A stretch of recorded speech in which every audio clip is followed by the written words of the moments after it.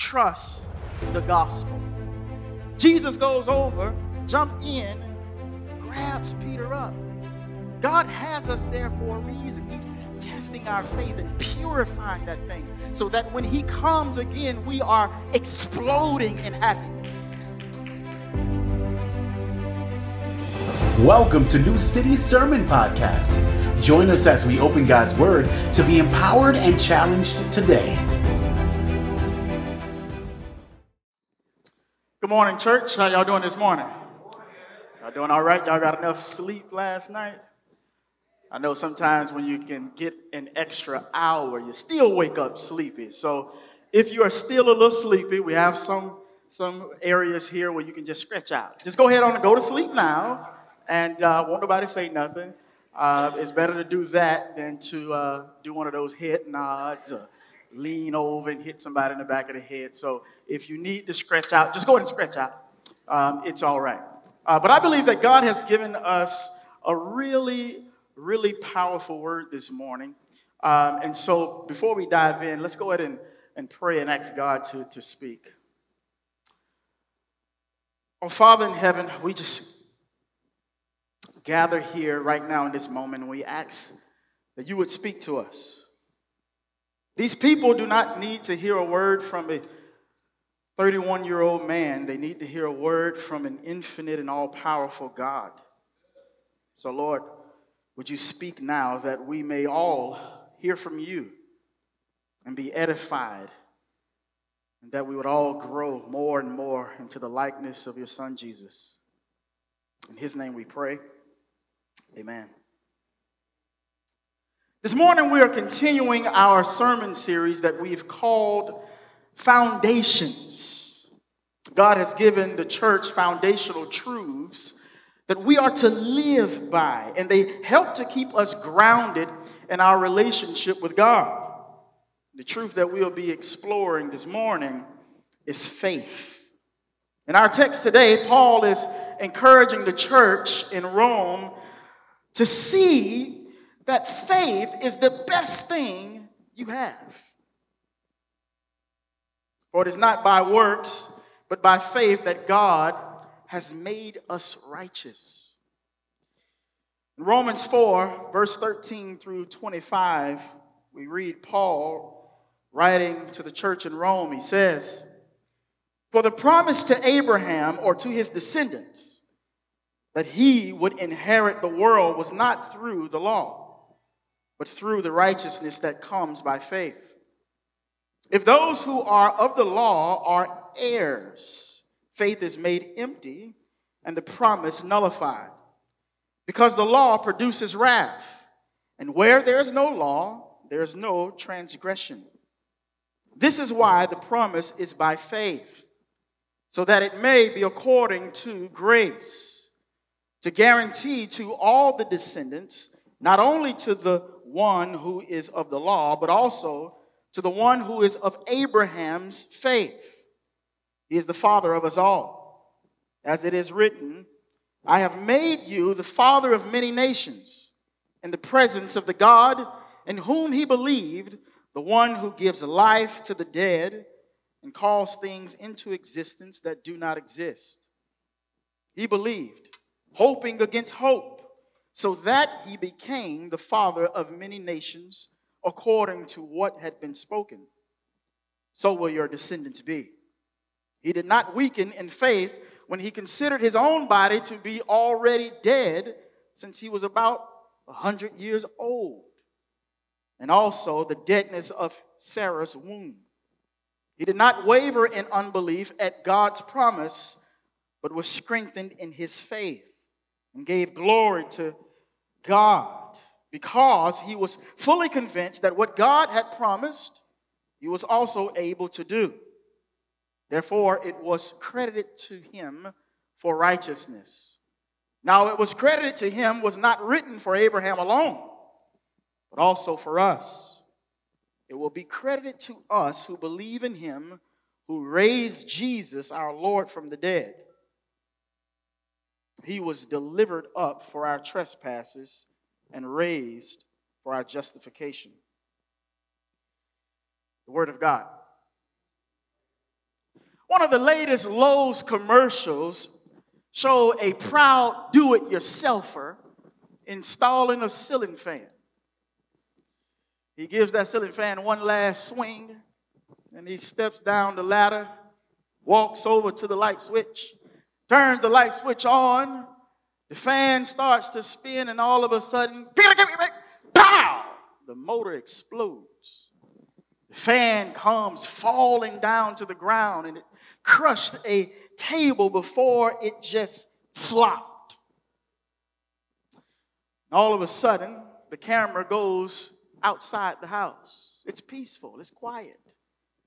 And then now, bang, he throws the fan out the window. And words flash on the bottom of the screen, need help. Installation can be tricky. Come to Lowe's, where we are able to help you get the job done. It's a funny story, but you know, the reality of our lives is that doing it ourselves doesn't always work. Now, sure, some people are true do-it-yourselfers, but when it comes to salvation, all of us are like the guy in the commercial. We are in desperate need of help. The good news of Jesus is that he does for us what we can't do for ourselves. There's a moment in the commercial when the guy is standing there and he's looking like, oh, what to do next?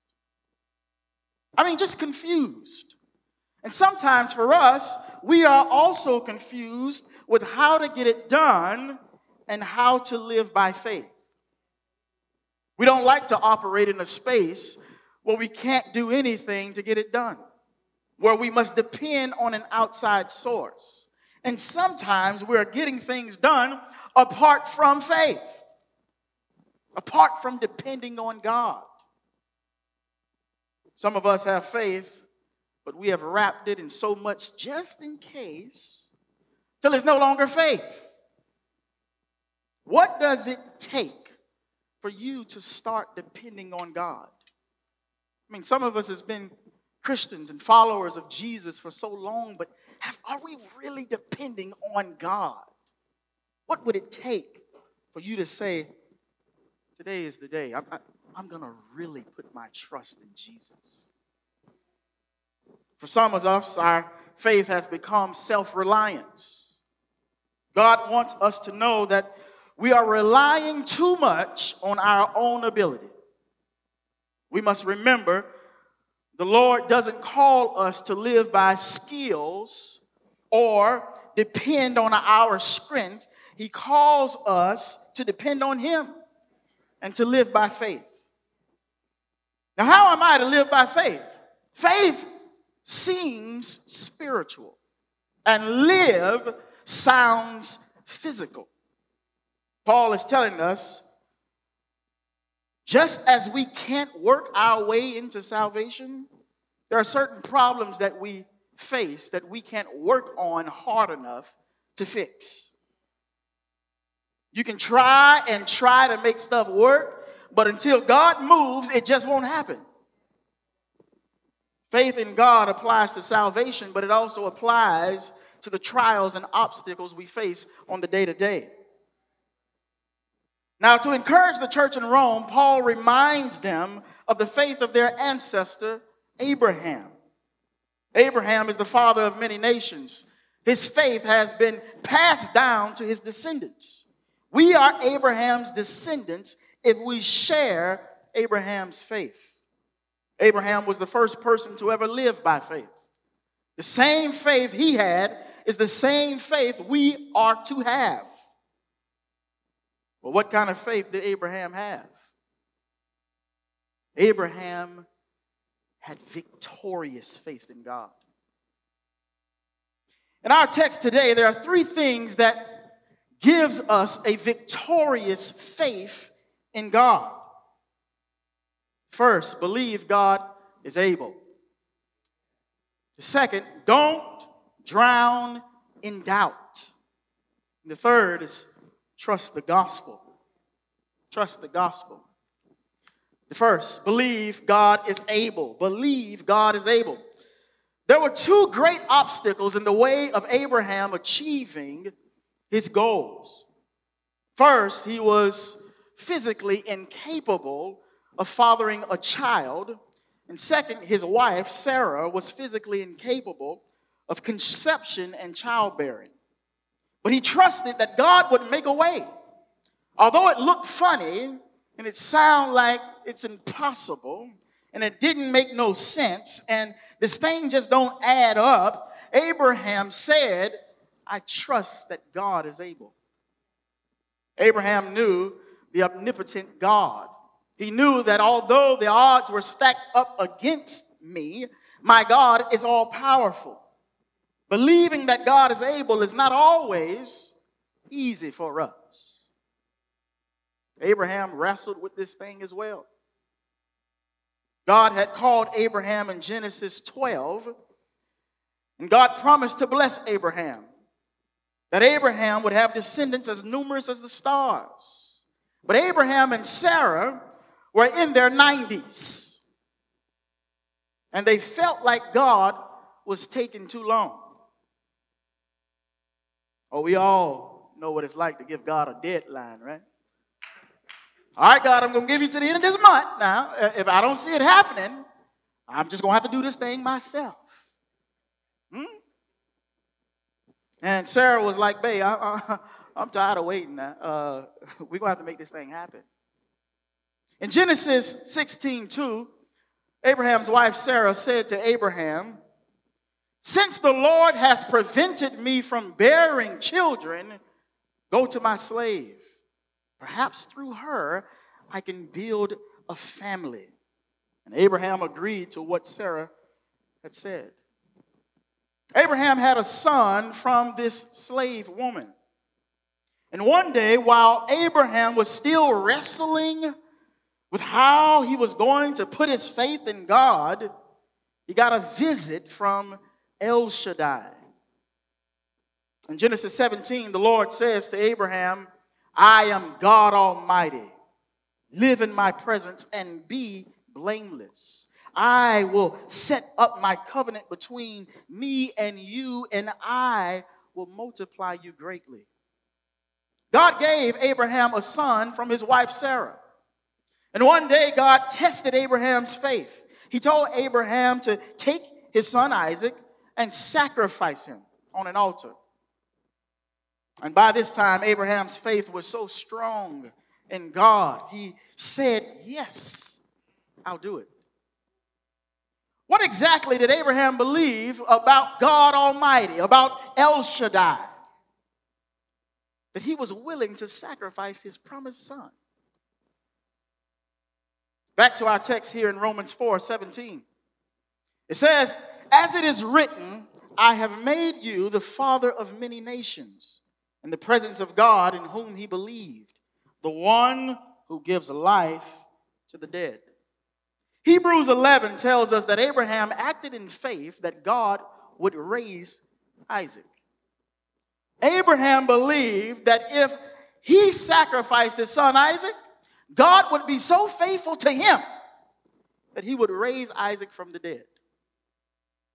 Just as Abraham believed, we must also believe that God is able to revive that which is dead in our lives. God is able to revive. There are things in your life that appear to be dead. Ain't no use in reaching out to her because that relationship is over. Ain't no use in talking to my husband about that. He's just going to say this. And it feels like you're just one text message away, one bad argument away from it all being over. It might as well be dead. Why should I give my energy to something that is good as dead? Because God is able to give life to the dead. If you are a Christian, you know this firsthand. God is able to give life to the dead. God is able to revive. But not only is God able to revive, he's also able to provide. Out of what does not exist, God brings forth your provision.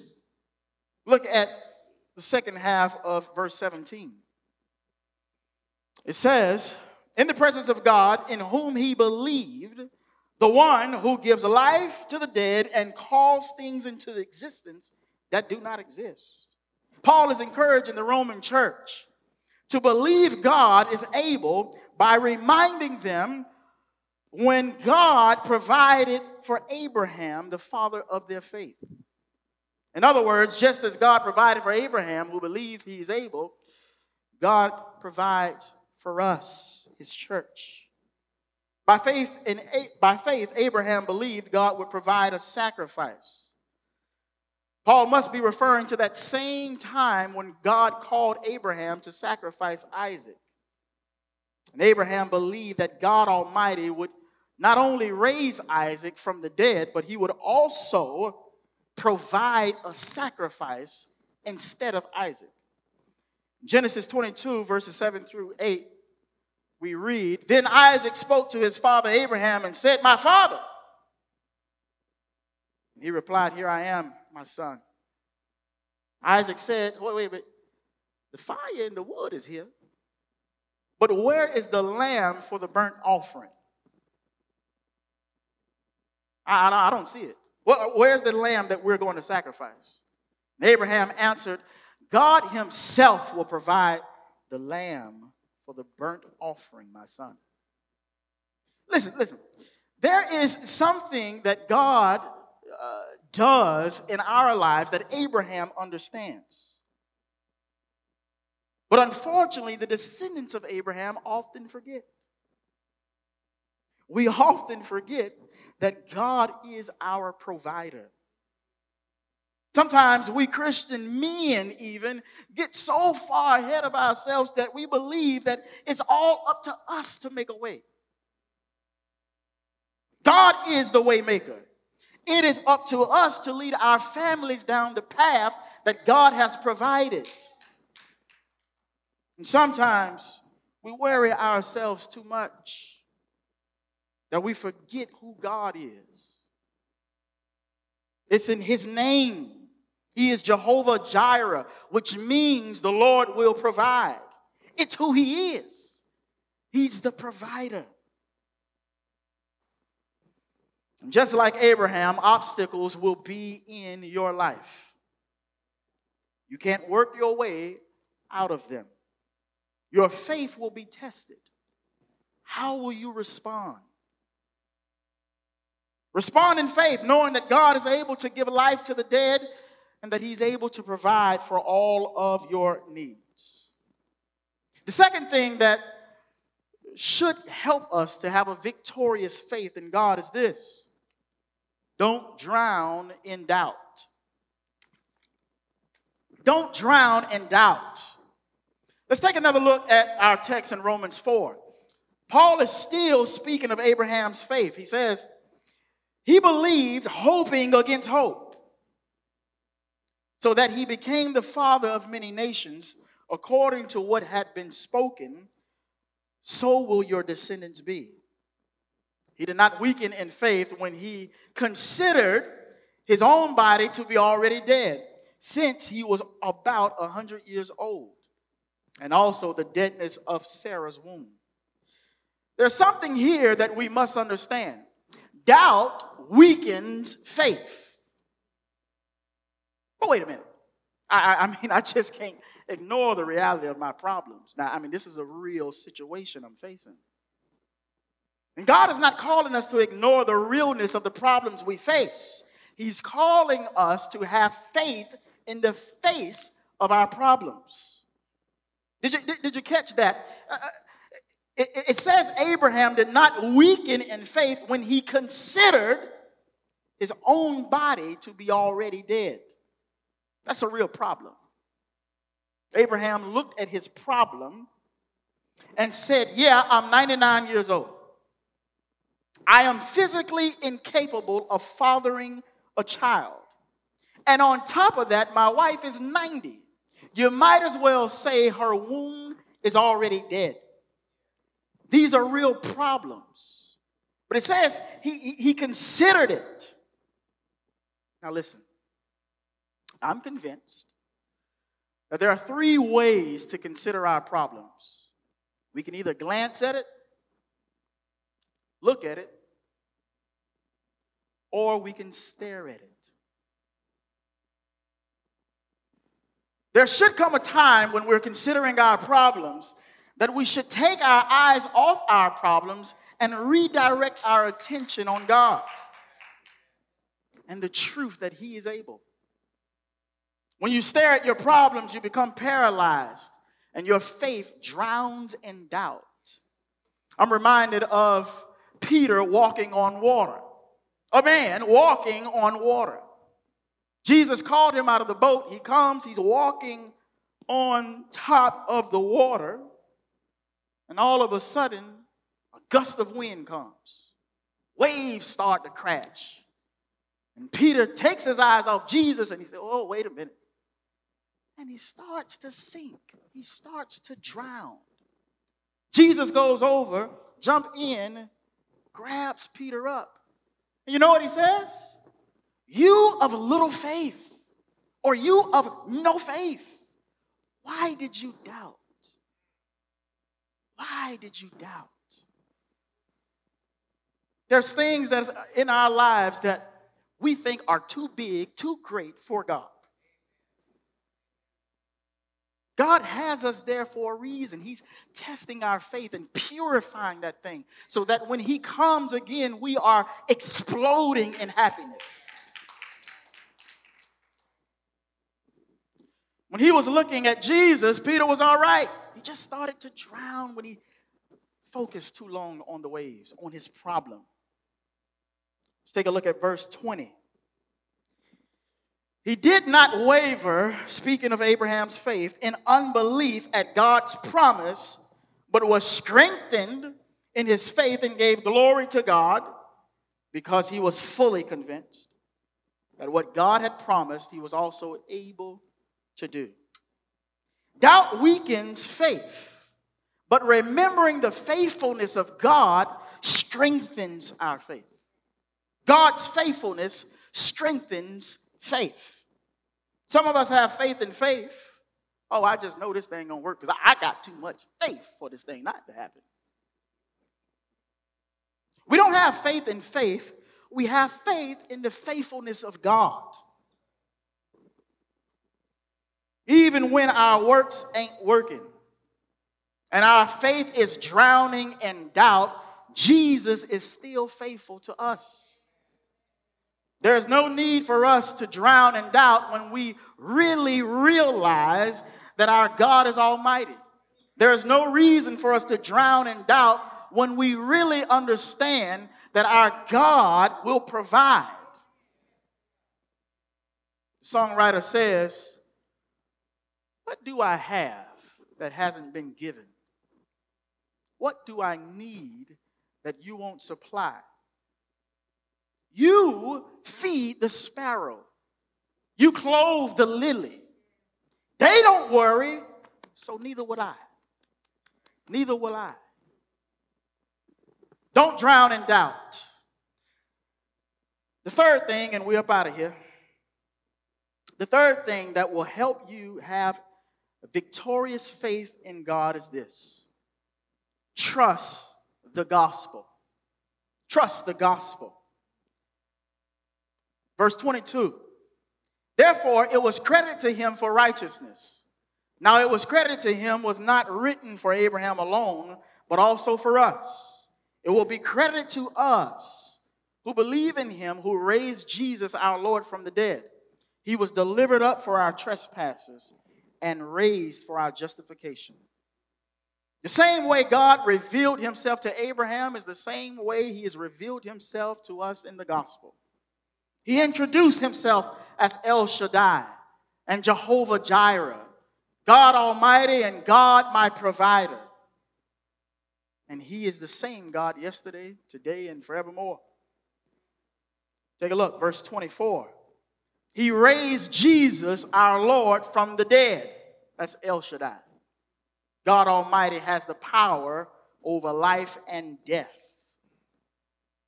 Verse 25, he was delivered up for our trespasses and raised for our justification. That's Jehovah Jireh. The Lord will provide. In the gospel, we see that Jesus meets our greatest need. Just as God provided a ram in place of Isaac, God also provides his son Jesus in place of us. The gospel is that God has met our greatest need by providing Jesus in our place. We have lied. We have hate. We have innocent bloodshed on our hands. We are guilty, not Jesus.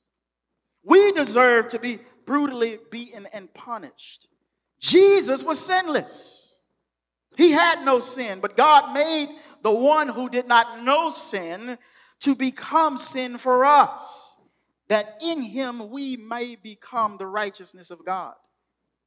And as God sees the sacrifice of Jesus, crucified on a tree, then buried in a grave, he raised Jesus and he justifies us. Just as Jesus was brought to newness of life, so are we. This new life that we now live, we live by faith in the Son of God who loved us and gave himself up for us.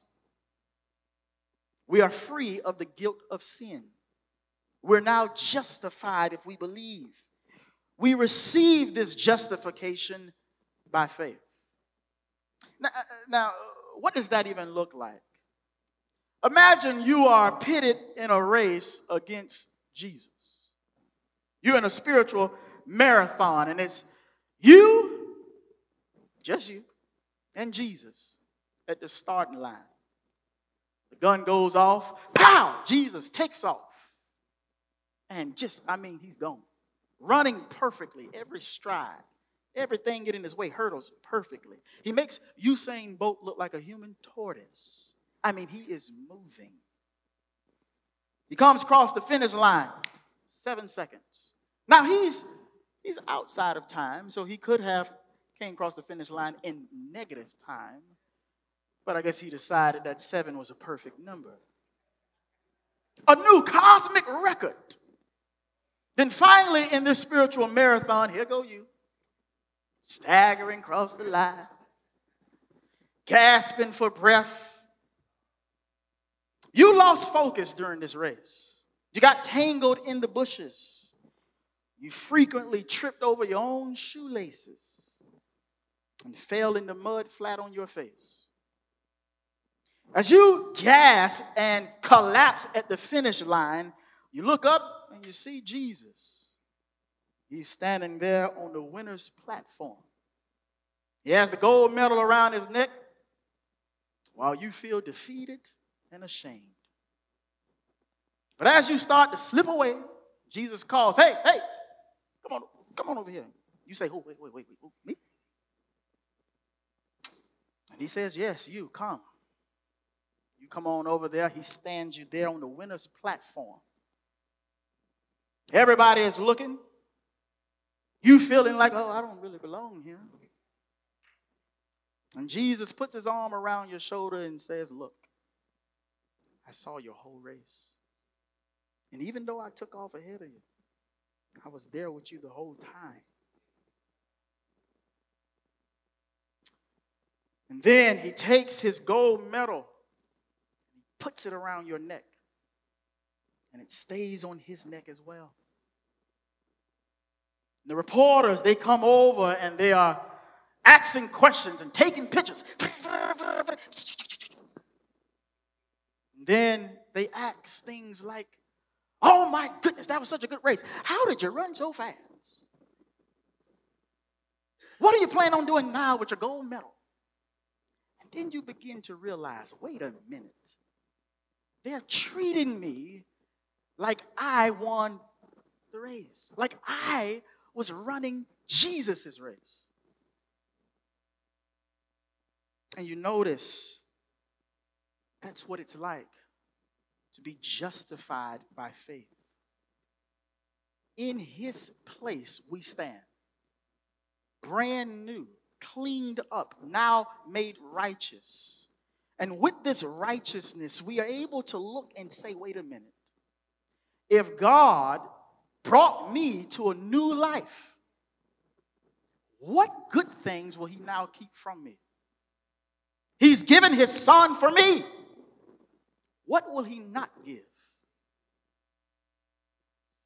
Allow the resurrection to be the source that stimulates your faith.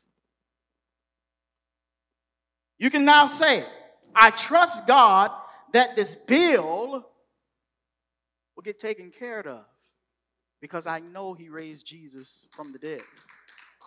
I can trust God will provide the necessary income because I know he raised Jesus from the dead.